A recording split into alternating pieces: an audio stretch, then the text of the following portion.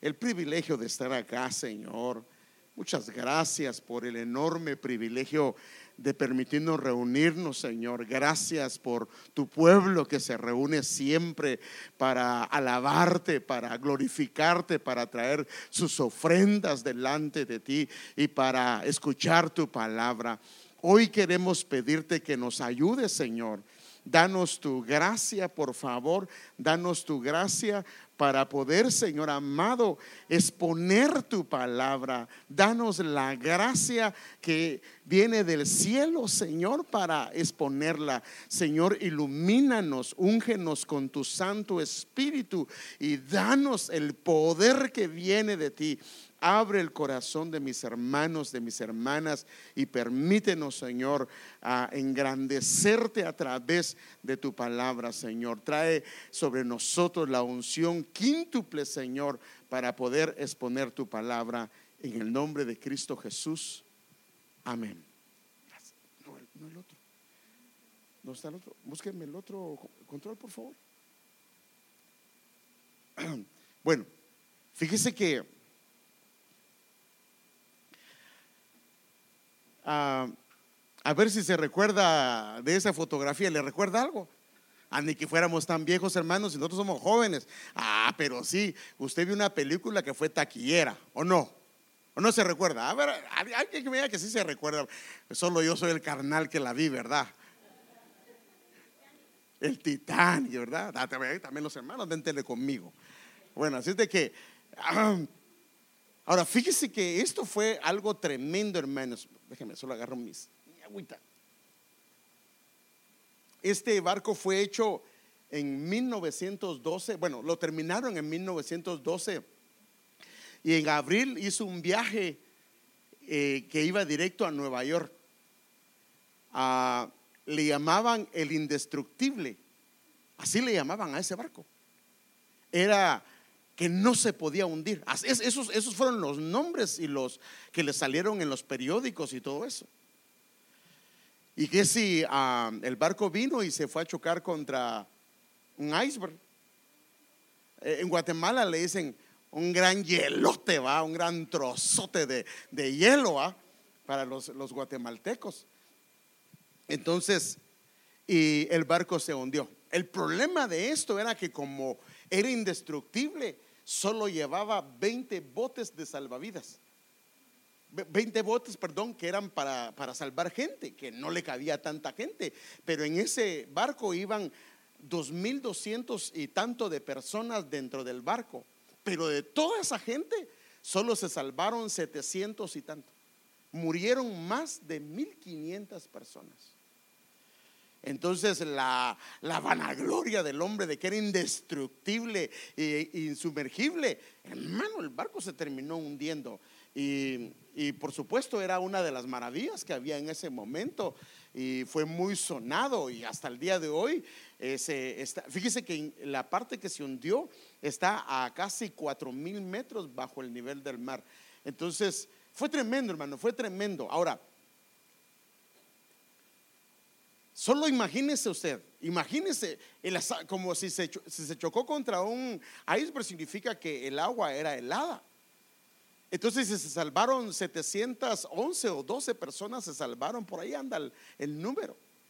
Significa que muchos murieron de diferentes formas, o porque no encontraron, porque tampoco, si solo tenían 20 botes salvavidas, significa que no tenían los chalecos suficientes para toda la gente. Y de todas maneras, aunque tuviesen todos los chalecos, podían permanecer en el agua. ¿Cuánto tiempo? No mucho tiempo, aunque tuvieran salvavidas, ¿cierto?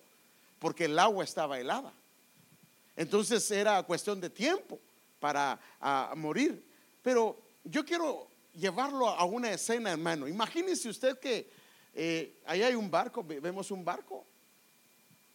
Imagínese usted, está por aquí, en uno de los lados acá, que lleva algunos minutos dentro del agua. Nadie lo mira. Hay muertos por todos los lugares, porque era obvio, si murieron más de 1,500 personas, los cuerpos flotan. Y había mucha gente, hermano, mucha gente dentro del agua. Usted miraba cuerpos por todos lados y no habían tantos barcos, porque 20 son pocos, porque no llegó la ayuda inmediatamente. Entonces usted estaba ahí pidiendo auxilio, pidiendo auxilio, pidiendo auxilio, y no llegaba el auxilio, y de repente logra ver que se acerca uno de estos, y aunque ya no tuviera voz, o comienza a levantar su voz pidiendo ayuda, ¿o no lo haría? Haría todo lo que esté en su posibilidad, y si no puede gritar, hace todo lo que sea posible por gritar. Y de repente hay una persona que lo logra ver, que va dentro del barco, y dice: allá hay una persona, y lo van a traer a usted, paz, y lo recogen. Ya le ponen sus chamarritas o sus colchas, y logran dar un poquito de calor, y ya está tranquilo. Pero todavía se queda el barco ahí, y usted ya recuperó sus fuerzas, agarró un poquito de calor, y de repente ve que hay otra persona que está pidiendo ayuda, pero nadie lo ha visto. ¿Qué haría usted? Ay, hermano, eso no es pregunta capciosa, sino, pero ¿qué haría usted si ya usted está a salvo, pero ahora nadie de ellos ve que hay otra persona ahí y usted lo logra ver? ¿Qué haría? ¿Ah? Avisarle a las personas que son encargadas del bote salvavidas para que se aboquen a esa persona, y entendería la angustia de esa persona, ¿sí o no? ¿Por qué? Porque sabe lo que usted pasó. Bueno, ahora imagínense,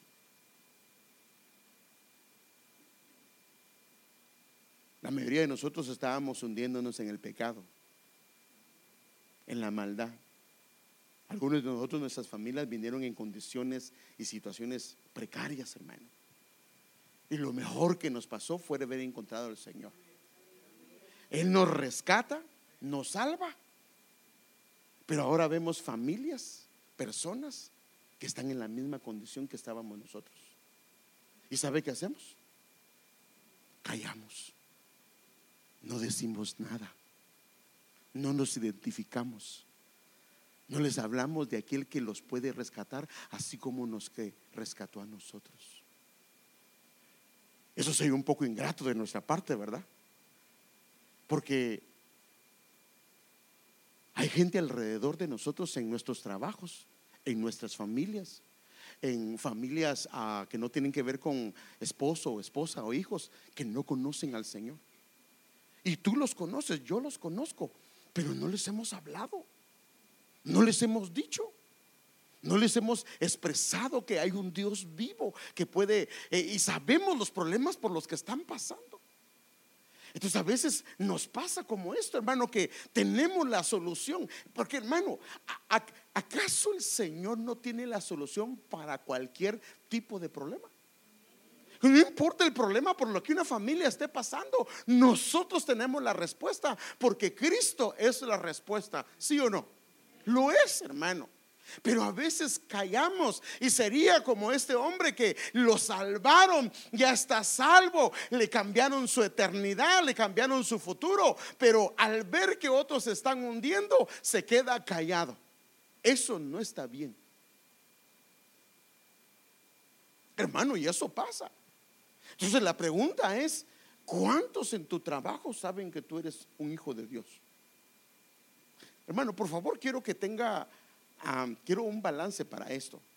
Hay lugares donde no le permiten a uno hablarle del Señor a nadie. ¿Y qué debe hacer uno? Respetuoso. Si ahí en la ley le dijeron ahí: usted aquí no puede hablarle a nadie del Señor, no lo haga. Pero en el lunch, en las salidas, darle un su tratado, decirle, no, por ejemplo, decirle a la persona, uno sabe un problema que tiene, decirle: no te preocupes, voy a llevar a la iglesia y vamos a orar por ti. Él ya sabe que alguien va a orar por él o por ella. O decirle: mira, hay un Dios que te puede, y o le da un tratado. Miren, hermanos, ahí, hermano Alex, ¿me puede sacar los tratados que están ahí, por favor? Mire todos los tratados que nosotros tenemos. Usted puede llevárselos. ¿Ah? Ok, pero ahí tenemos más. Pero mire, hay bastante. Pero ahorita le quiero enseñar que ahí tenemos bastantes. Ahí abajo de la pero podemos nosotros, hermanos, aún a veces los que tenemos la responsabilidad. Fíjese que alguien decía un día que los que quieren predicar, ¿sabe dónde los debemos de mandar? ¿A evangelizar a la calle? Pues sí, porque si yo solo quiero predicar en el púlpito, no está bien. ¿Dónde debemos de empezar? Evangelizando en las calles, ¿sí o no? Ahí debe, porque ahí nos vamos entrenando. Y hermano, y dice, hermano, pero es que ahí no puedo predicar, yo quiero predicar. Pues ahí tenemos unas bocinas y nos ponemos un día en una calle y comenzamos a proclamar el evangelio del Señor. Ahora, este llamado es para todos. Ahora, quiero decirle que a veces, aún los siervos no hacemos estas cosas y no le agrada al Señor. Fíjese que Jonás era un profeta sin misericordia. Cuando le dijeron que fuera a predicar, ¿sabe qué hizo? No dijo, yo agarro un crucero y me voy a pasear. De verdad, hermano, el Señor le dijo, vete a Nínive. Allá hay una gente que está necesitada y vete, porque yo tengo un pueblo para mí. Están perdidos totalmente. Y cuando él oyó, hermano, fue Dios mismo que le habló. ¿Y sabe qué hizo? Se fue de vacaciones. Compró su boleto. Hermano, ahora sería su crucero. Se metió en el lugar donde, en el buffet, parece que no estaba abierto. Se metió a dormir. Y de repente el Señor no dejó que durmiera bien y comienza a quedar. Y fíjese que lo tremendo es que cuando ya que ellos oraron, todos los demás del barco oraron para que, a ver que le oraron a sus dioses y se dieron cuenta que ninguno de ellos tenía la culpa, ni ninguno de ellos. Y el único que no había dicho nada era Jonás, y se lo fueron a traer y le dijeron, dinos qué es lo que haces. Dice, yo soy un profeta que temo al Señor. Digo yo, ¿cómo dice que temo al Señor? Si hubiera temido al Señor, ni siquiera se hubiera atrevido a desobedecer la orden del Señor, ¿sí o no? Entonces, muchas veces a veces nos pasa a nosotros, ¿verdad? Que como amo al Señor y a nadie le hablo del Señor. Pues ¿cómo puedo decir que lo amo? Pero no quiero cansarlo con esta historia, pero total es que se lo llevan, la tormenta no para. Y él sabe que era por su culpa. Y la Biblia dice que lo echan al mar. Y el hombre se fue hasta las profundidades, se murió, fue al infierno. Y de ahí dice que él clamó misericordia al Señor. El Señor lo rescató, lo agarró un pez. No dice una ballena la Biblia, solo dice un pez. Y lo fue y lo tiró fuera. Y entonces, después de ese pequeño susto, entonces dijo, ahora sí voy a predicar. Pero fíjese qué tremendo. Él no comenzó a enseñarles el hebreo ni el griego. Él dijo, bueno, él quería cumplir. De aquí a 40 días Disney se verá estudiar. No, ni siquiera se quedó a ver si alguien se quería convertir. Mire qué tremendo. Él no se quería, no dijo, ¿y cómo le hace? No dijo, porque el pueblo pudo haber dicho, ¿y cómo le hacemos para que nosotros pidamos perdón? No, él se pasó rápido, hermano. Lo que quería era solamente dar el mensaje, hacer lo mínimo que el Señor le había dicho. Pero fíjese que a pesar de eso se convirtieron más de 120,000 personas. Y la Biblia dice que también hasta los animales. Pero entonces fíjese que lo que hace el bandido, esperando, imagínense un predicador esperando que Dios no los perdonara. Y se puso en un lugar, en un monte, viendo a qué horas Dios los destruía. Y viene Dios y no los destruye todavía. Entonces de repente parece que como que era calvo y padecía mucho. Bueno, así dice la Biblia. Bueno, aquí se nos ve pelo, pero si usted nos ve aquí, por eso es que no nos gusta a veces no me gusta hincarme, porque cuando miro aquí dice, ay, este hermano está bien pelón. Pero ni modo, los años le pasan a uno su factura. Los jóvenes no se rían porque también van para ahí. Aunque no lo crea, en mi mocedad estaba lleno de pelo, hermano. No me lo creen, hermano, pero así era. Pero fíjese que parece que tenía un problema de calvicie. Y de repente Dios le hace crecer una planta. Y esa planta viene y comienza a taparle su calvicie. Y entonces él estaba esperando el espectáculo como Sodoma y Gomorra, a ver cuándo caían los pedazos de fuego de granizo y consumían a Nínive. Y él estaba ahí esperando y no se fue de ahí. Y cuando vio que creció una planta y le tapaba su calvicie, entonces estaba rico porque estaba debajo de esa sombra. Pero viene Dios y permite que un gusano agarre esa planta y se la come. Y después de haber disfrutado esa sombrita, se queda sin sombra y entonces se pone bien bravo, hermano. Pero bravo, hermano, no le puedo contar toda la historia, pero lo puede leer en Jonás. Y se puso bravo y se quería morir. Y entonces, mire lo que dice, pero esa es la última parte. Entonces Dios dijo a Jonás: ¿te parece bien enojarte porque la planta murió? Porque estaba bravo porque se murió la planta. Sí, dijo él. Replicó Jonás: estoy tan enojado que quisiera morirme. Entonces el Señor le respondió: ¿sientes lástima por una planta, aunque tú no hiciste nada para que creciera? Creció rápido y murió rápido. Pero Nínive tiene más de 120,000 habitantes que viven en oscuridad espiritual, sin mencionar todos los animales. ¿No debería yo sentir lástima por esta gran ciudad? Y ahí lo dejó callado, hermano. Entonces Dios tiene tanta compasión por la gente. Hermano, el Señor no vino a morir solo por nosotros, vino a morir por el mundo entero. El problema de nosotros es que nos pasa esto, que media vez estamos en el barco, se nos olvida que hay otros allá. Y hermano, eso está en el corazón de nosotros, pero Dios quiere que cambiemos nuestra manera de ver las cosas.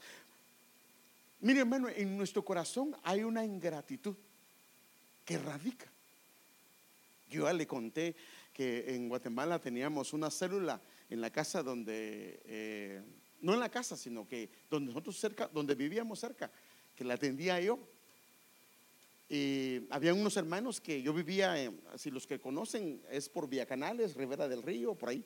Entonces, unos hermanos vivían en una ciudad de por ahí, pero era pura terracería. La entrada de la carretera era pura terracería. Y pues en Guatemala sí llueve, no como aquí que da sustos, ¿va? Y cae lloviznas, no, allá sí llueve. Entonces, cuando salíamos de la carretera y nos metíamos en la terracería, esa cosa era un lodo, pero horrible, man. Pero para no cansarlo, saliendo de la carretera, en la terracería me quedé y las llantas se comenzaron a hacer así, ya no pude seguir. Imagínense cuando uno se sale a ver su carro cuando está lleno de tierra y después se mete al carro, horrible, man. Pero total es que nos salimos, tratamos de sacar el carro, no pudimos, llegaron unos bomberos, nos ayudaron y otra gente también. Hermano, otra gente se bajó de sus carros y nos empezó a ayudar, lloviendo y con lodo. Y entonces yo muy agradecido con todos ellos y hasta los bomberos y ya salí en mi carro y le di gracias al Señor y le di gracias a ellos. Pero cuando yo fui a dejar a la gente de regreso, ya iba para mi casa y cabal logro ubicar a una persona que estaba en el mismo, no en el mismo lugar, en la misma situación que yo estaba cuando yo me quedé. Pero ¿sabe qué dije yo? Que lo ayude otro porque yo voy bien cansado. Hermano, me acababan de ayudar. Me acababan de ayudar. Así es el hombre. Así es el hombre. Hermano, de verdad, así es el hombre. Yo no. Le voy a poner otra historia que está en la Biblia. Había un hombre que debía mucho dinero al rey. Era demasiado dinero. Era impagable la deuda. 10,000 talentos. Cada talento equivale a por lo menos 100 libras de oro. Por lo menos 100 libras de oro. Imagínense cuánto vale una onza. Y eran 10,000 talentos. ¿Usted se puede imaginar? Entonces habían dos tipos. Uno que debía 10,000 talentos, que era una deuda impagable. Y otro que a este que debía 10,000 talentos le debía 100 denarios. Y 100 denarios, un denario era el equivalente del sueldo diario. O sea que este le debía por lo menos 3 meses con 10 días de trabajo. Con 10 días de trabajo. O sea que en 3 meses o en un año máximo podía pagar la deuda. Entonces este que debía 10,000 talentos, lo llamó el rey y le dijo: págame lo que me debes, porque si no me pagas, te vas a ir preso. Y él le rogó, le suplicó al rey que lo perdonara, y la Biblia dice que lo perdonó. Y cuando él sale que agradecido, imagínense lo que le perdonaron. Y le estoy hablando de el mismo día. Sale, encuentra al tipo que le debía 100 denarios, que eran 3 meses. Él debía más de 1,000,000 de años, y había un tipo que le debe 3 meses de trabajo. Lo encuentra, lo agarra del buche, decimos en Guatemala, o del cuello, lo amenaza y le dice: págame lo que me debes. Y el tipo le dice: ten paciencia, yo te lo voy, porque lo que el otro le debía sí era pagable. ¿Sí me entiende? Era pagable. Le dice: tenme paciencia, yo te lo voy a pagar. Y entonces viene el tipo y dice: no, si no me lo pagas hoy, yo te meto a la cárcel. ¿Y sabe qué hizo? No lo perdonó y lo fue a meter a la cárcel. A él le perdonaron una deuda impagable, y él no pudo perdonar algo que sí era pagable. O sea que eso está en el corazón. Dios viene, sana a 10 leprosos, lo sanó, hermano, y solo uno regresó a dar gracias. Entonces este hombre así era. Entonces nosotros necesitamos hacer un cambio en nuestras vidas, hermano. Dios, hermano, nosotros, el Señor nos dio la luz, nos sacó de las tinieblas, nos ha dado una vida diferente. Y hay gente alrededor nuestro que conocemos que se está hundiendo en el pecado, en la miseria y en tantas cosas, y no hacemos nada ni decimos nada. Y eso no está bien. Eso no está bien. Entonces la orden y mandamiento del Señor dice en Marcos 16:15, y les dijo: id por todo el mundo. ¿Y qué dice? Y predicad el evangelio a toda criatura. ¿Pero a quiénes? ¿A los pastores? ¿A los evangelistas? ¿A los profetas? ¿A los apóstoles? No. La orden, ¿para quién es? Para todos nosotros, para a todo aquel que ha profesado ser hijo de Dios. La orden es para él. Ahora dice: el que cree y es bautizado. Entonces tiene que creer y ser bautizado. Serás, o sea, porque si solo cree y no es bautizado, él va a comenzar. A ver, ¿me puede pasar el pizarrón aquí, hermano, por favor? Déjeme enseñarle algo.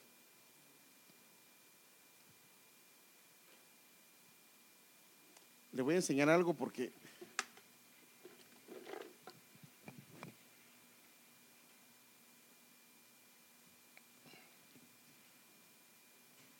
gracias, hermano.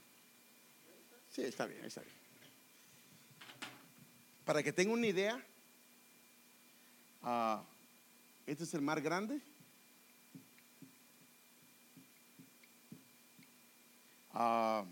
Este es el mar rojo que le llaman. Este es otro mar. Y esto es Egipto. Voy a ponerlo con otro color porque ese no está bien. Este es el mar muerto. Este es el mar de Galilea. Y todo esto es Israel. Israel es del tamaño del Salvador. Tal vez este lo voy a hacer un poquito más para acá, más grandecito. Entonces, cuando Israel salió de Egipto, pasó por el mar. Cuando el Señor cerró el mar, ellos pasaron el mar. Esto es el ejemplo del bautismo.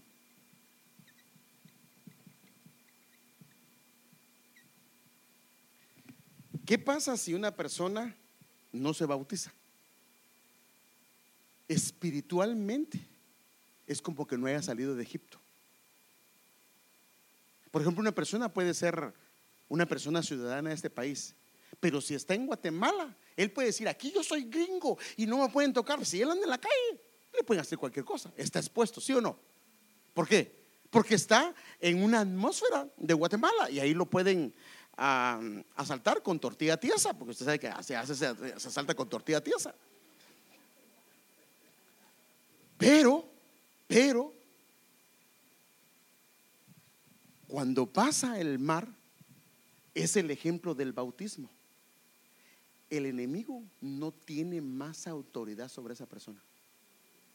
Mientras esté en Egipto, o sea, él creyó en el Señor, o sea, por eso es que el faraón, cuando estaba de este lado, Israel, iba detrás de ellos y los quería matar. Pero cuando ellos pasaron el mar, que fue ejemplo del bautismo, ya jamás el enemigo tuvo control de ellos, a no ser que la gente abriera puertas. Pero eso significa que yo necesito creer. Por eso dice, mire qué dice: al que cree, ¿y qué dice?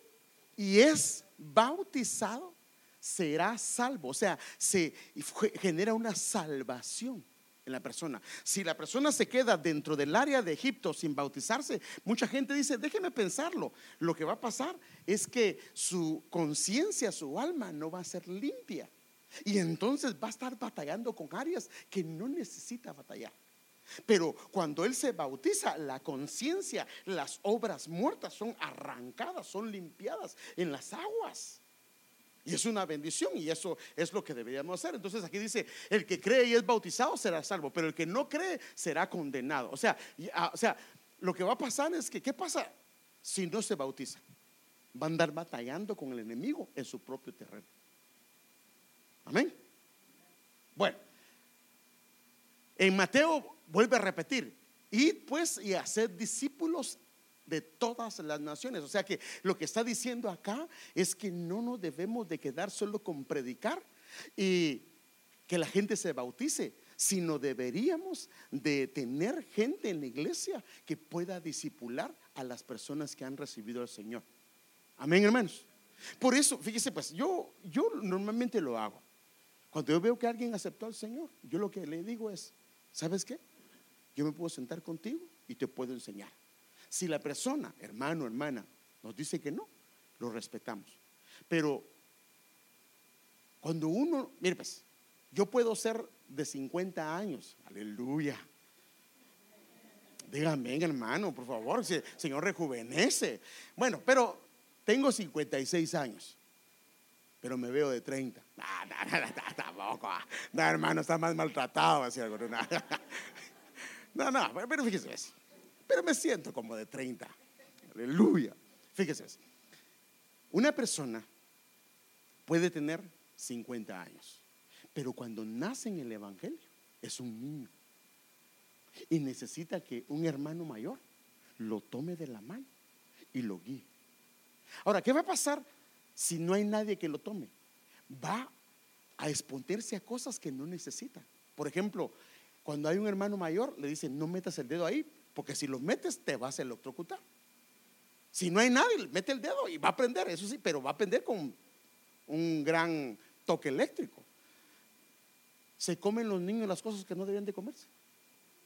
Uno de nuestros hijos un día se estaba saboreando un gusano, hermano. Sí, porque son niños. Entonces necesita a alguien que agarre a un niño y lo comience a enseñar. Ahora, en la medida que él se deje enseñar o ella se deje enseñar, va a crecer. Y va a crecer en el Señor. Porque en la iglesia no se crece, no es por señoría, sino es por la medida como tú te expones al Señor y lo conoces, vas a crecer. Bueno, entonces la idea es hacer discípulos. ¿Por qué es un discípulo? Porque un discípulo aprende a seguir al Señor.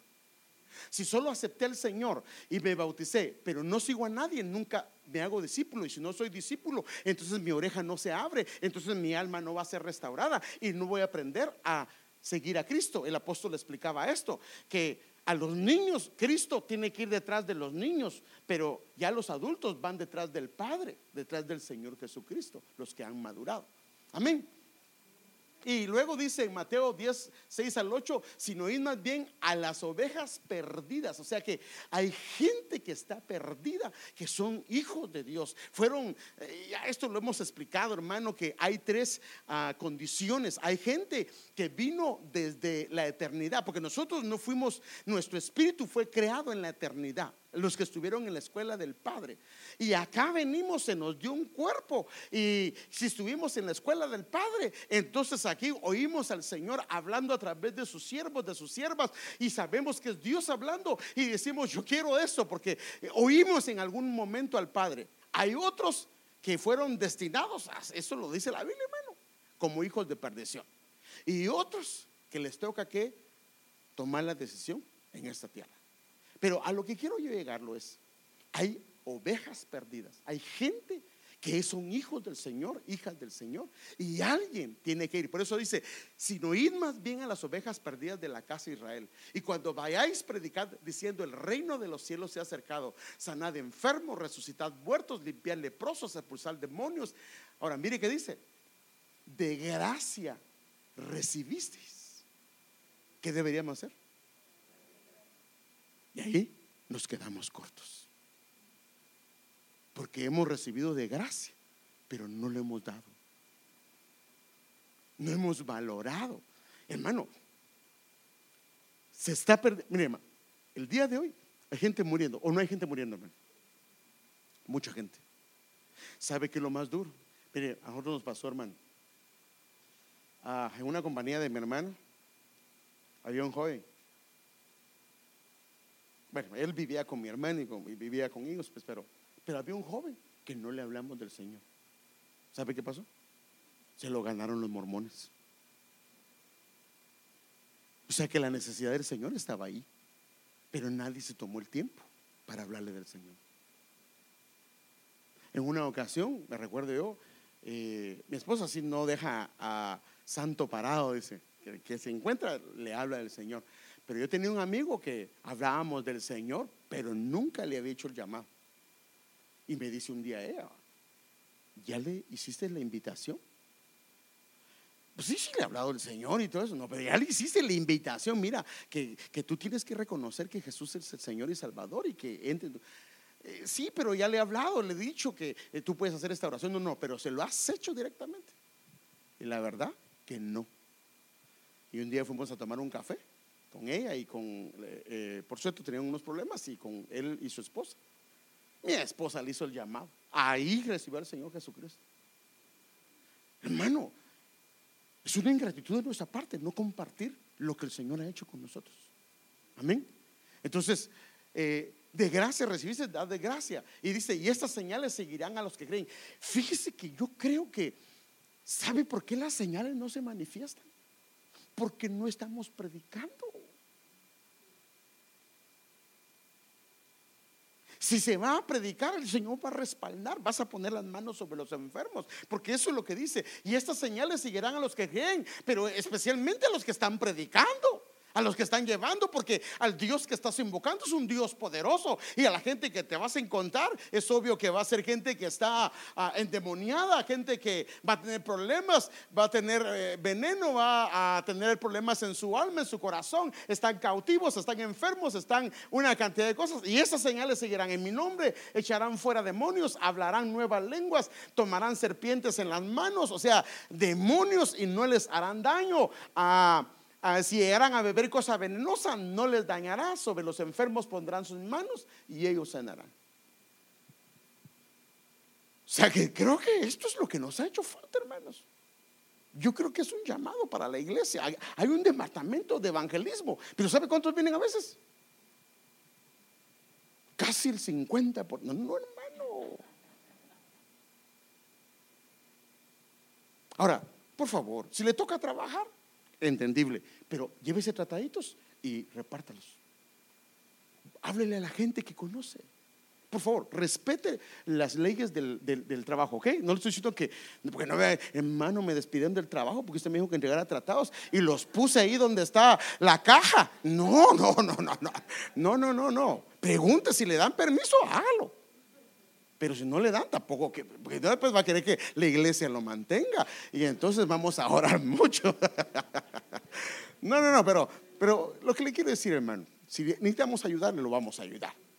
Pero creo que necesitamos evangelizar, hermano. La iglesia, mire, para empezar, cuando se convierte una persona, dice que hay fiesta en los cielos. Una iglesia que está evangelizando es una iglesia que está en fiesta todo el tiempo. Ahora, por eso digo, no es solo para algunos, es para todos. Pero déjenme llevarlo más. Y dice, como se va a hacer ese trabajo, dice, pero recibiréis poder. Entonces el poder comienza a operar en los que van a evangelizar. Recibiréis poder cuando el Espíritu Santo venga sobre ustedes, y entonces van a ser testigos en Jerusalén, en Judea y prácticamente en todas las partes, todo el globo. Entonces, ¿dónde está la fortaleza de una iglesia?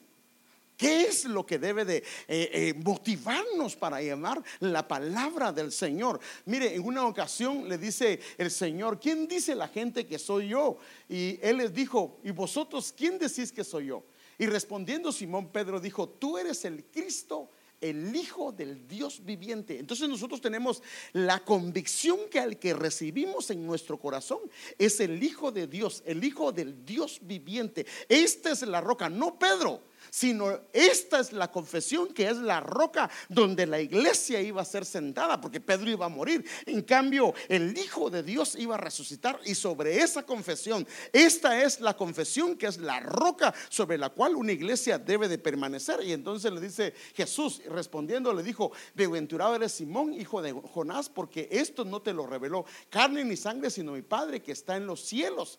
Y también te digo que tú eres Pedro, y sobre esta roca edificaré mi iglesia. Sobre este entendimiento que Él es el Hijo de Dios, del Dios viviente, voy a edificar mi iglesia, y entonces las puertas del infierno no van a prevalecer contra ella. En otras palabras, aún de las puertas del infierno se rescatan vidas para el Señor.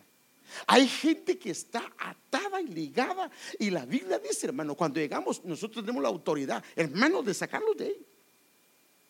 Por eso el Señor nos entrega las puertas de nuestros enemigos. Y mire que dice: yo te daré las llaves del reino de los cielos, y lo que ates en la tierra será atado en los cielos, y lo que desates en la tierra será desatado en los cielos.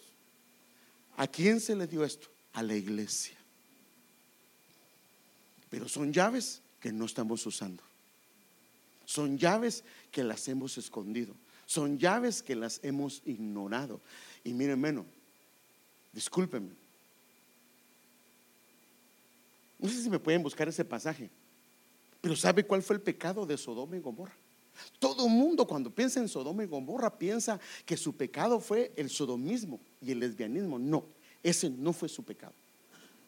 Ese fue la consecuencia de lo que le voy a decir. La Biblia dice que Dios les dio abundancia, y ellos se olvidaron de compartir al pobre. Hermanos, si nosotros aquí solo nos conversamos, solo estudios, hermano, yo quiero que hoy me hable de griego, de hebreo, de arameo. Hermano, si solo eso, y no logramos ni siquiera compartir nuestro pequeño testimonio con alguien, no estamos bien, hermano. Porque entonces nos vamos a volver no normales, porque solo la cabezona así de este vuelo y las pastillas de evangelismo así. Va a aparecer aquellas pastillas M&M. No. Mire, nos gusta la enseñanza, ¿sí o no? Y a mí me gusta, hermano, enseñarle, y yo me he tomado el tiempo con la ayuda de Dios de enseñarle. Pero yo me he puesto a pensar y digo: pero ¿para qué tanta enseñanza si no la compartimos? Si no la practicamos.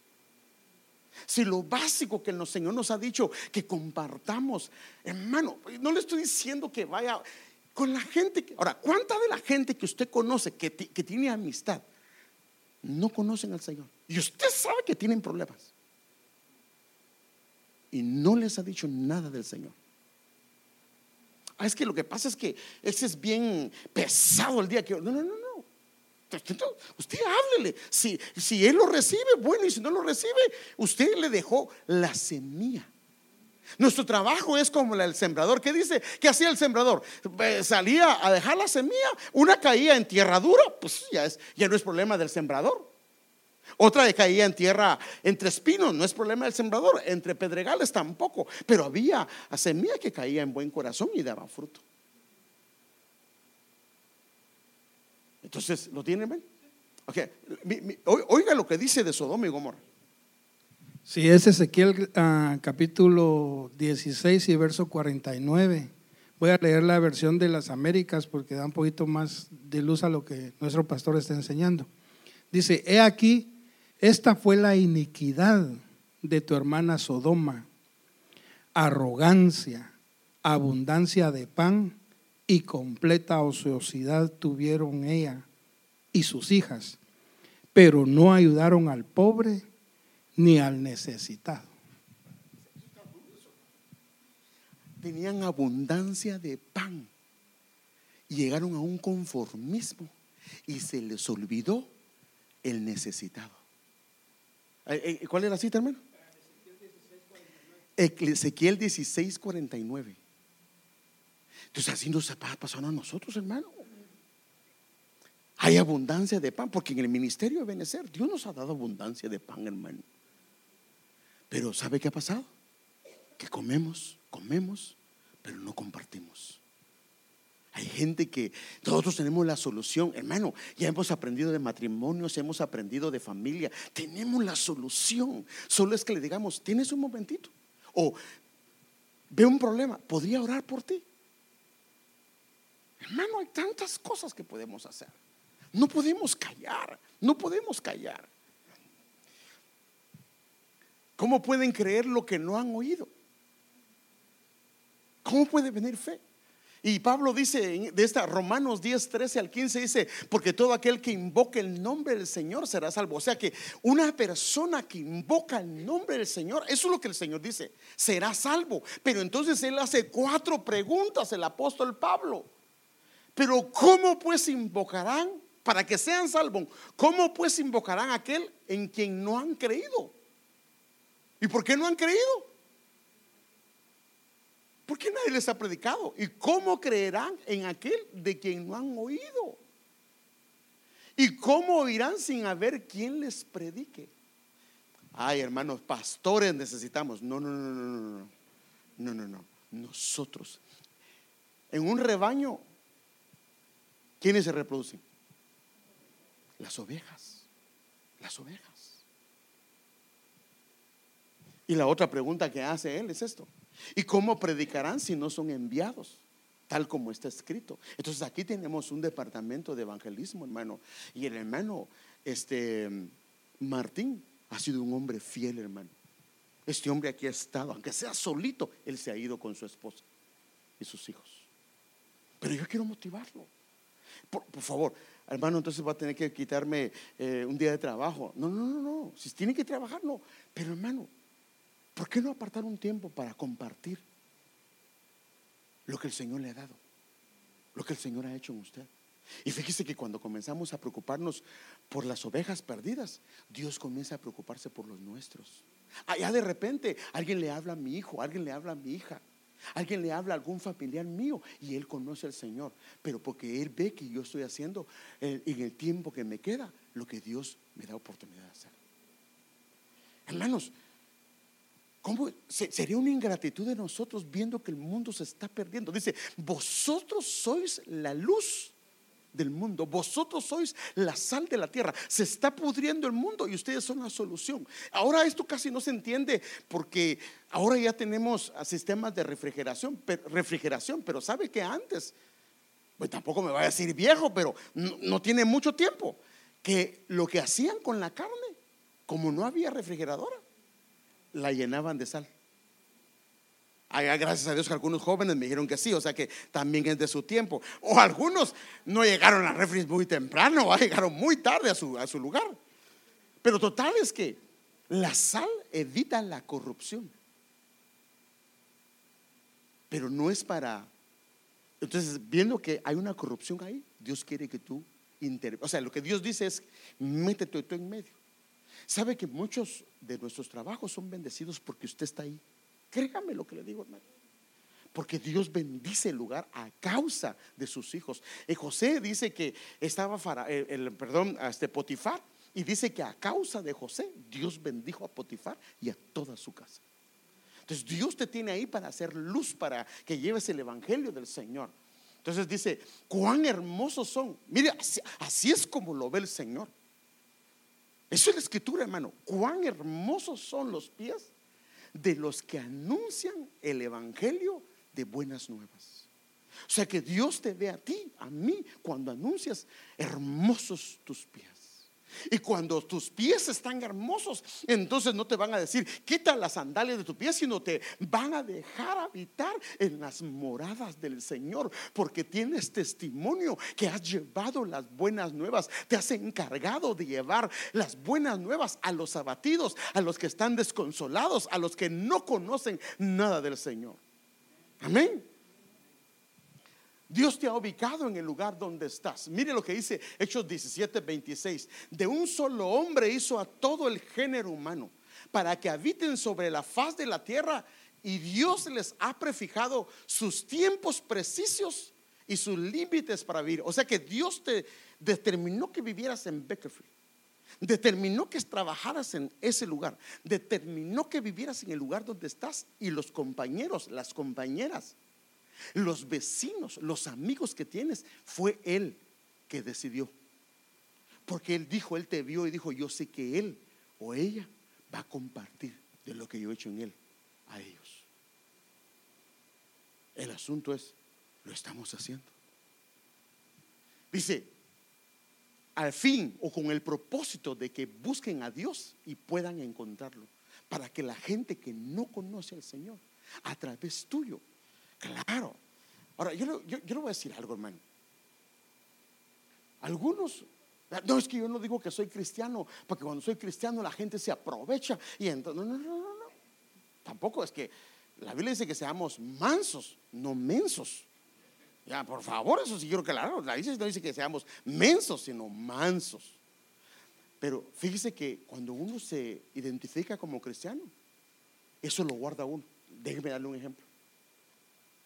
Por ejemplo, si yo tengo problemas con fumar, pero todavía es una debilidad, soy creyente, pero cuando me identifico como cristiano, ellos ni siquiera me van a ofrecer de fumar.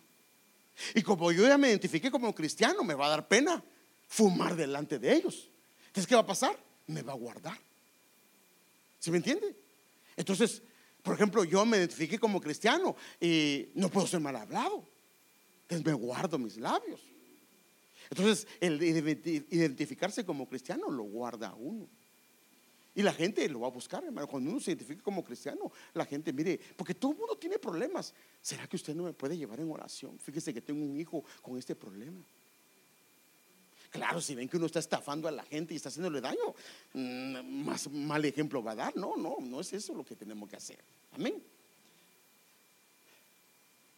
Dios te ha ubicado en un lugar donde estás. Fíjese que, es que si no, ya no, se lo voy a contar, esto se lo voy a contar.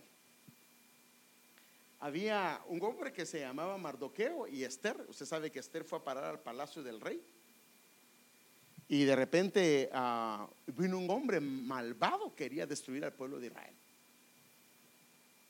Pero la reina no se había identificado todavía como judía.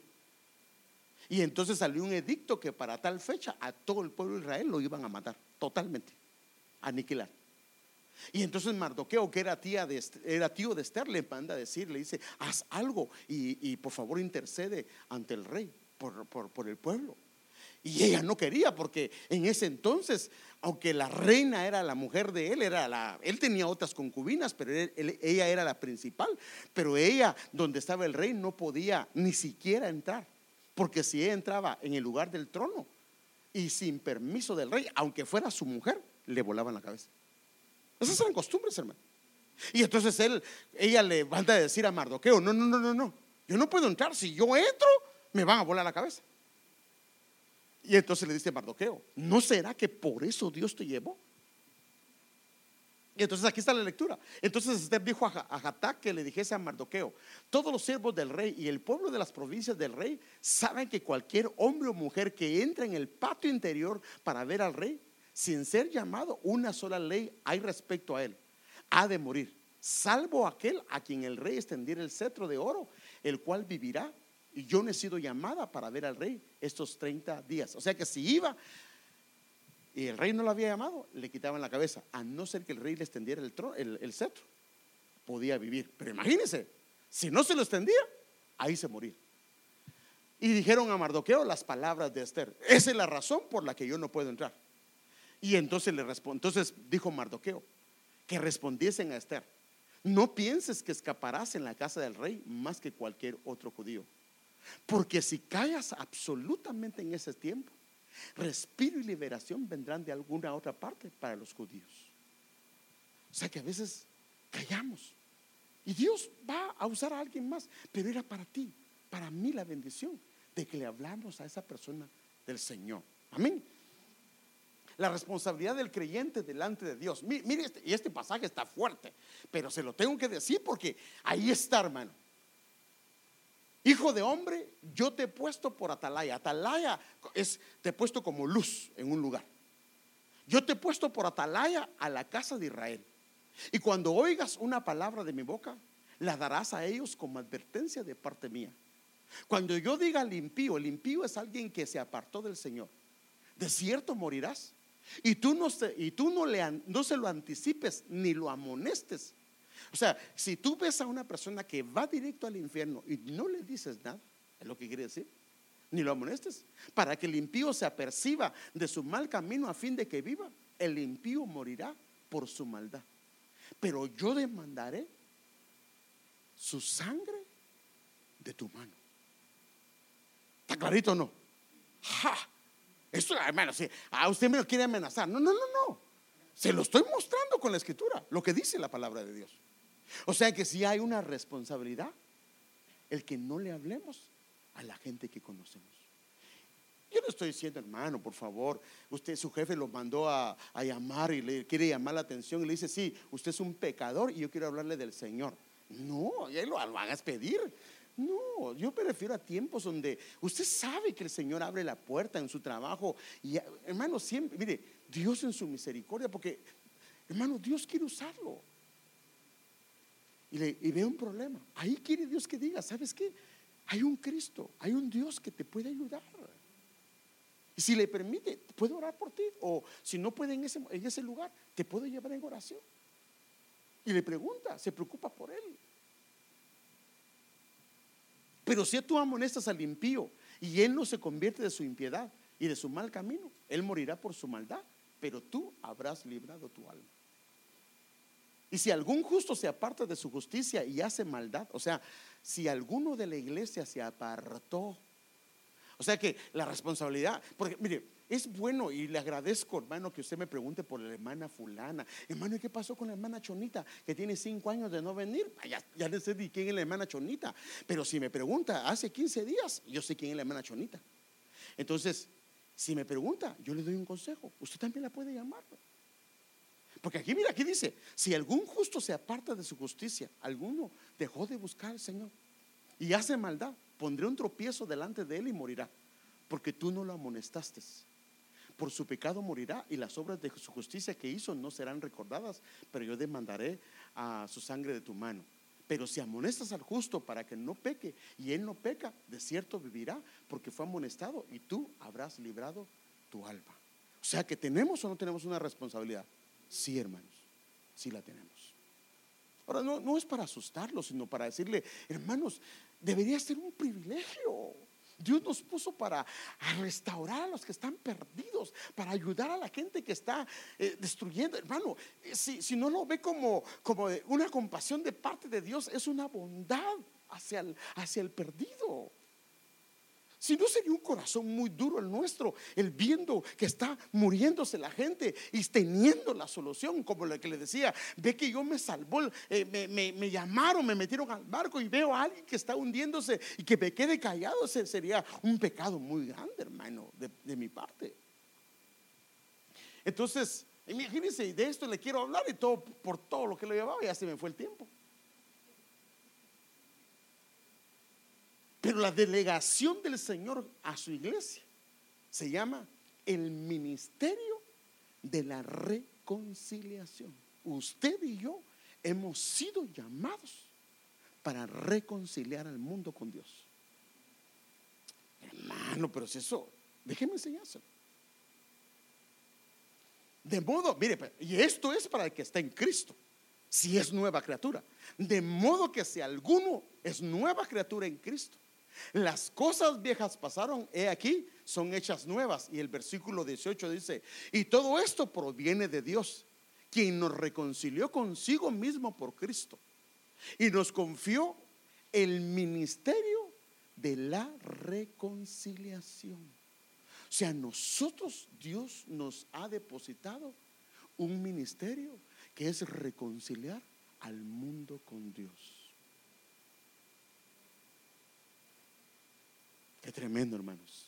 Tenemos un llamado de parte de Dios. Hermano, no solo los pastores, no solo los evangelistas y los profetas, todo mundo tenemos un llamado.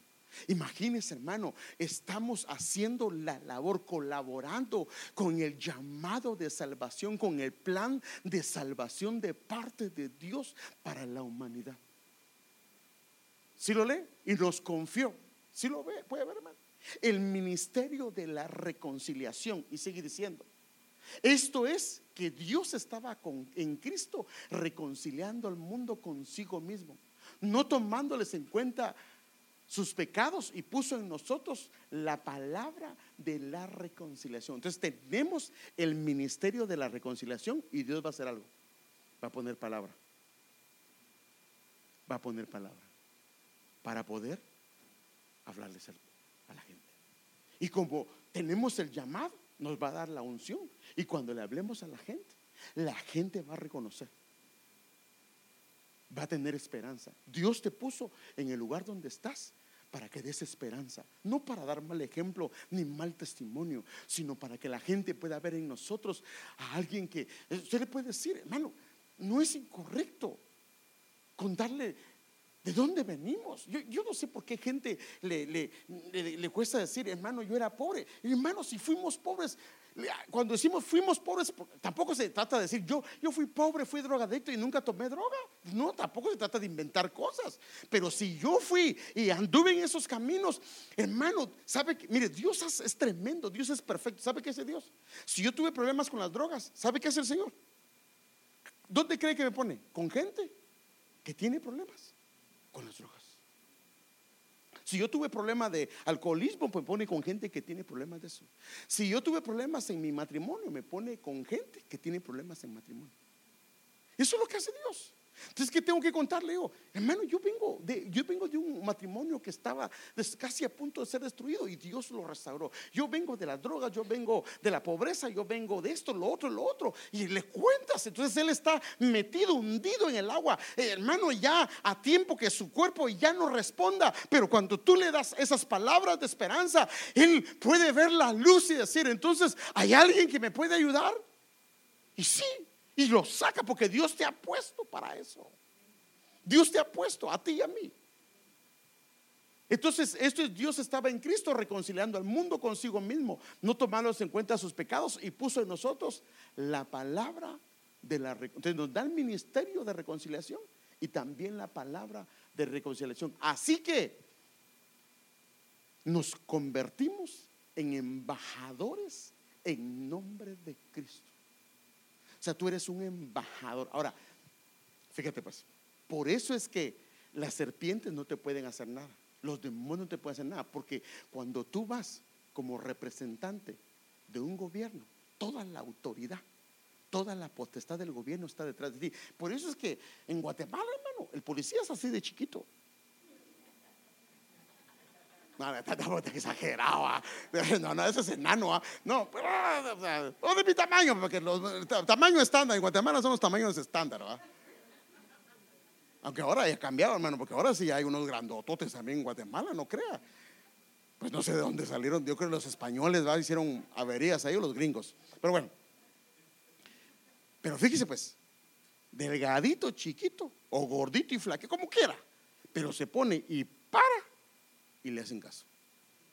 Bueno, no sé que sean secuestradores, se lo llevan de largo, pero normalmente la autoridad representa, porque ellos, si alguien por eso es que aquí en Estados Unidos, si alguien mata a un policía, se le deja ir toda la autoridad y no descansan hasta que lo agarran, porque se está yendo contra las autoridades, contra todo el gobierno, contra el país.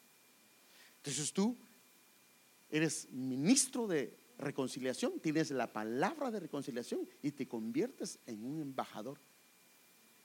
Por eso es que por eso dice, en mi nombre harán esto, en mi nombre harán aquello. O sea, con toda confianza, si alguien está enfermo, le puedes decir, ¿me permites orar por ti? No, hermano, que yo no sé si, pero tampoco va a ir. Mire, pues, si va a ir a un hospital y le da ñaña a orar por la gente, mejor no vaya, hermano.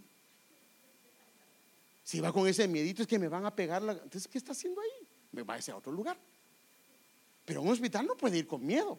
Amén.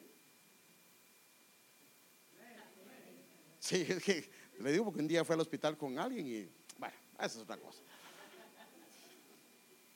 Bueno, rogamos en nombre de Cristo, reconciliaos con Dios.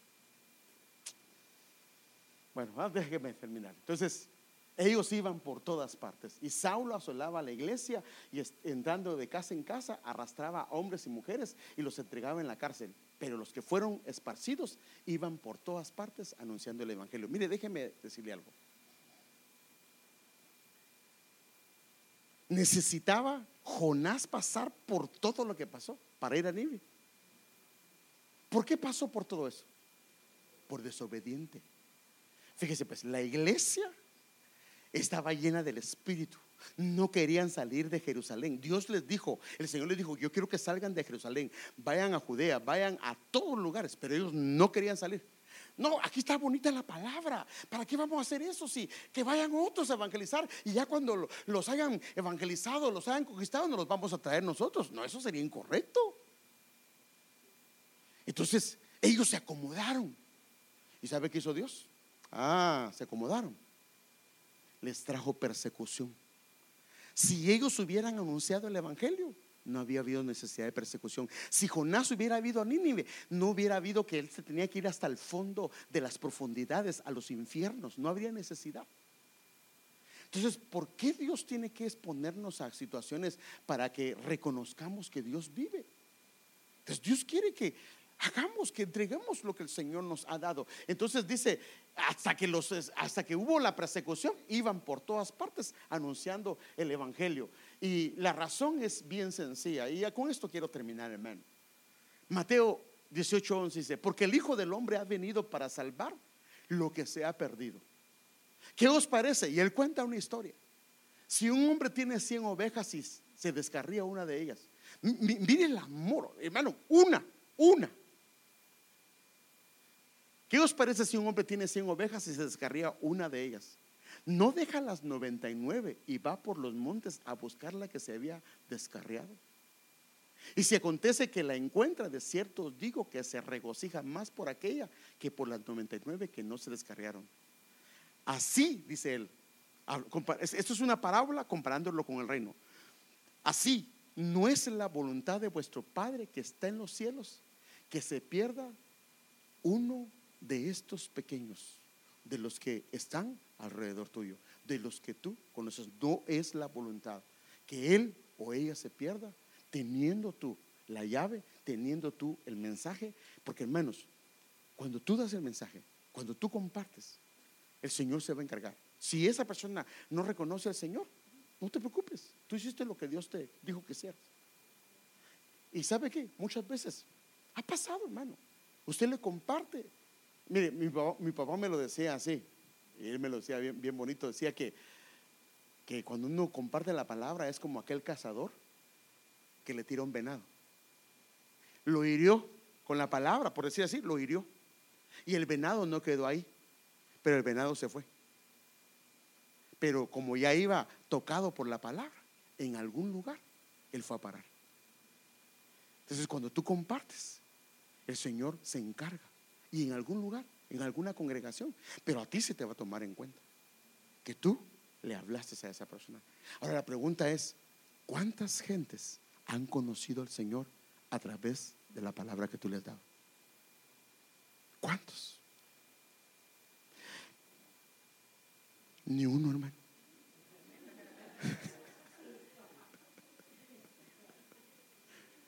Padre. Sí, hermano. Sí, léelo, por favor. Con respecto a lo que está diciendo, segunda de Corintios 2, capítulo 14, 16, en la traducción lenguaje actual dice: doy gracias a Dios porque nos hace participar del triunfo de Cristo y porque nos permite anunciar por todas partes su mensaje, para que así todos lo reconozcan. Anunciar la buena noticia es como ir dejando por todas partes el suave aroma de un perfume. Y nosotros somos ese suave aroma de Cristo, ofrece a Dios. Somos como un perfume que da vida a los que creen en Cristo. Por el contrario, para los que no creen, somos como un olor mortal. ¿Quién es capaz de cumplir la tarea que Dios nos ha dejado? Wow. O sea que nosotros vamos y somos como un aroma de parte de Cristo. Ahora, no un aroma feo, sino la gente, aunque, mi hermano, cuando usted y yo de verdad nos comportamos como un cristiano, la gente se da cuenta. No tienes que decirle que eres cristiano, pero se nota. Y te van a preguntar: ¿usted va a alguna iglesia, verdad? Pero si a usted le dice: yo soy creyente, de verdad, saber qué testimonio ha dado, que no sé. Pero si le dice: y soy pastor, de verdad.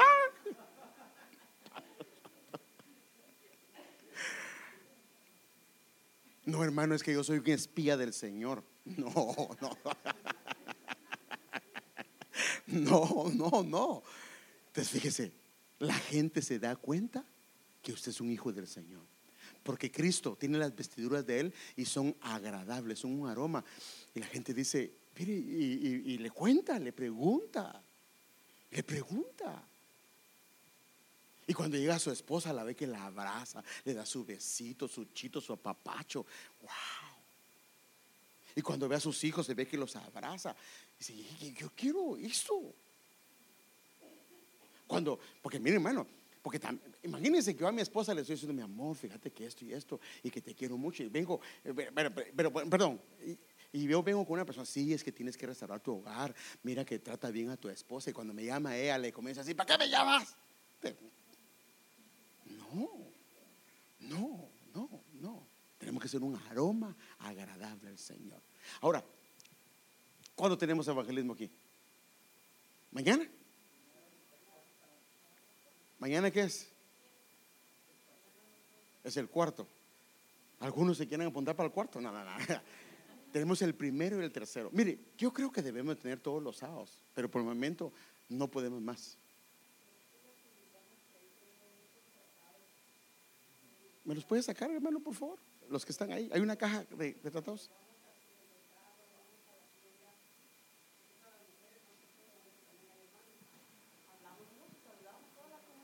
Sería bueno pues que compartamos un tratadito con las personas que nos encontramos. Eso es lo que yo hago. Yo en mi bolso cambio de bolso seguido y ahí ando cargando los tratados. Y los invitamos, hermanos, para que podamos hacer eso. Mire, hermanos, de verdad, si usted no siente capaz de hablar, yo creo que podemos hacerlo, pero deje un tratado.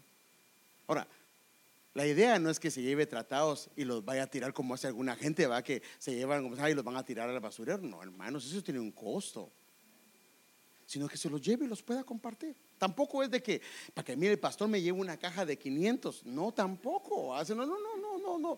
Porque la idea no es que me impresione a mí, sino a quién queremos agradar.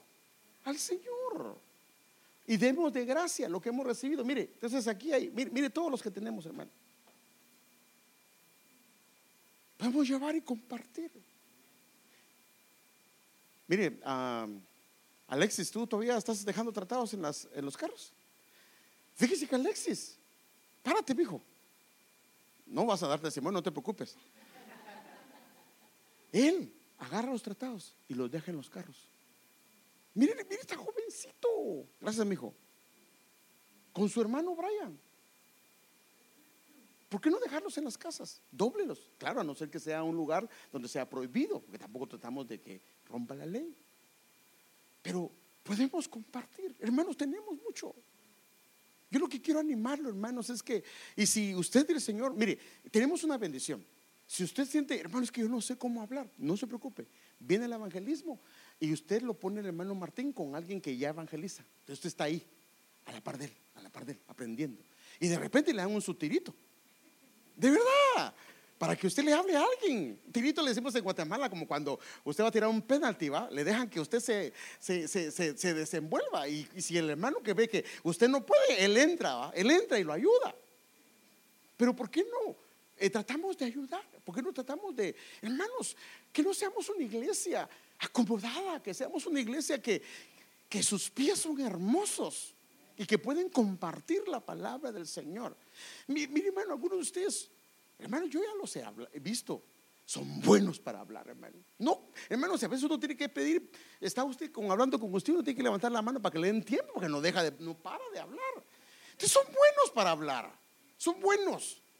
Usted puede compartir la palabra. Entonces yo quiero invitarlo, que hoy, el día de hoy, se pueda llevar tratados. Hermano, si usted me los dobla, así me los llevo. No, usted los puede doblar, hermano, por favor. Qué bárbaro, ¿eh? ¿Será que no me pagan por hora para repartir, hermano? No, tampoco, ¿eh? De gracia hay que dar lo que hemos recibido de gracia. Si Dios te pone venir al evangelismo y tienes tiempo, ven, hermano. Si Dios te pone a hablarle, por eso digo, no que quebrante la ley, no quiero nada de eso. Pero si en tu trabajo hay un tiempo en el almuerzo o después del almuerzo que puedes compartir, créeme, hermano, escuche bien lo que le voy a decir. Cuando Dios comienza a poner algo en el corazón, es que Dios va a abrir ahorita puertas en tus trabajos para que tú le hables a algunas personas, porque Dios quiere usarte. Y que un día, hermanos, mire qué pasa. Mire, hermano, perdón, hermanos, que lo voy a usar de ejemplo. Él no conoce al Señor. Mire lo que pasa cuando yo le hablo al Señor a alguien. Él no conoce al Señor, yo le hablo del Señor. Él conoce al Señor, pero no solo lo va a conocer él. ¿Quién va a venir detrás de él? Su esposa, sus hijos, su descendencia. Mire el cambio al compartirle la palabra a él. Toda la generación de él va a cambiar y va a recibir la bendición, la gracia, un camino nuevo. Por eso son buenas nuevas. Gracias, hermanos. Todo lo que podemos hacer con hablarle a una persona. Imagínense que le habló a Billy Graham. Ese hombre es un evangelista. Todas las recompensas que hay por haberle hablado a él. Entonces hay mucho que podemos hacer, hermano. Y Dios, de acuerdo a tu tiempo, si no tienes tiempo para venir porque te toca trabajar, es entendible. Pero agarra tus trataditos y si estos jóvenes lo pueden hacer, ¿acaso no lo podemos hacer nosotros, hermano? Y ahorita viene un evangelista el 18 de este mes. Hermano, el hombre es un hombre que se mueve en una unción evangelística. Yo quiero animarte. Traigamos a alguien que no conoce al Señor para que le puedan hablar del Señor. Tal vez tú te animas a hablarle, no te animas, pero pues, haz un tiempo. Invita a alguien. O no tiene ningún amigo. Hermano, yo vivo en la montaña. Solo tengo un chucho, ¿quiere que lo traiga? No, un chucho es un perro, ¿ah? No. Hermano, aunque seas callado, a alguien conoces, ¿o no? Yo te invito. Atrévete, hermano. Atrévete a traer a alguien para el Señor. Ya si aquí el Señor no lo toca, pues tú hiciste lo que te correspondía. ¿Por qué no le pedimos al Señor que nos ponga amor por la gente, hermano? Eso debería estar en nosotros.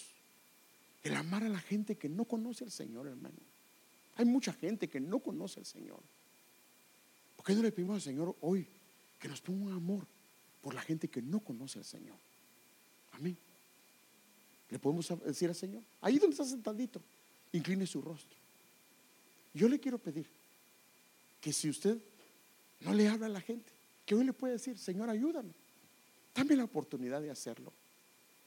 Dame la oportunidad de compartir, de demostrarte cuánto te amo. Hermano, no es posible que alguien que esté enamorado del Señor no lo cuente, no lo comparta. Y hoy le puedas decir al Señor: ayúdame, yo quiero compartir tu palabra. ya sea a través de tratados, ya sea a través de dejar tratados en casas o en carros, o viniendo al evangelismo, o en el lugar donde tú me permitas. Padre, queremos pedirte que a esta iglesia, Señor, nos des la gracia hoy. Hoy, Señor, nos des la gracia. Padre, queremos no ser acomodados, Señor. No ser una iglesia como Sodoma y Gomorra que, Señor, comieron y tuvieron ocio, no se preocuparon por el que estaba necesitado y abandonaron a la gente a las cuales podían ellos acudir o extender o ayudarles con el pan que habían recibido. Señor, danos la gracia para compartir tu palabra en nuestro trabajo, en nuestro vecindario, en nuestro hogar, si hay gente que no conoce al Señor, o en el bus, en donde nos pongas, Señor, donde tú quieras, pero no permitas que nuestro corazón sea indiferente al dolor humano, a la necesidad de la gente que no te conoce, Señor. Nosotros tenemos la respuesta, tenemos la llave, tenemos el nombre poderoso del Señor Jesucristo, quien puede salvar, sanar, restaurar, ayudar, Padre, edificar una familia. Y a veces hemos callado, a veces nos hemos quedado sin decir nada, sabiendo que tenemos la respuesta. Pero hoy queremos pedirte que enciendas nuestro corazón, enciende nuestro corazón para compartir tu palabra a aquellos que no te conocen, o a aquellos que se han apartado, o aquellos que tú pones en nuestro corazón que no los hemos visto y hemos visto que se han apartado. Permítenos, Señor, poder hablarles de ti, Señor. Y si hay alguien dentro de la congregación que no conoce al Señor y hoy le gustaría conocer a ese Rey de Reyes y Señor de Señores, yo te quiero invitar, hermana, hermano, si no conoces al Señor, hoy es el día que tú puedes conocerlo, puedes conocer al Rey de Gloria. Es lo mejor que nos ha pasado. Tú puedes levantar tu mano ahí donde estás y vamos a orar por ti para que el Señor te ayude.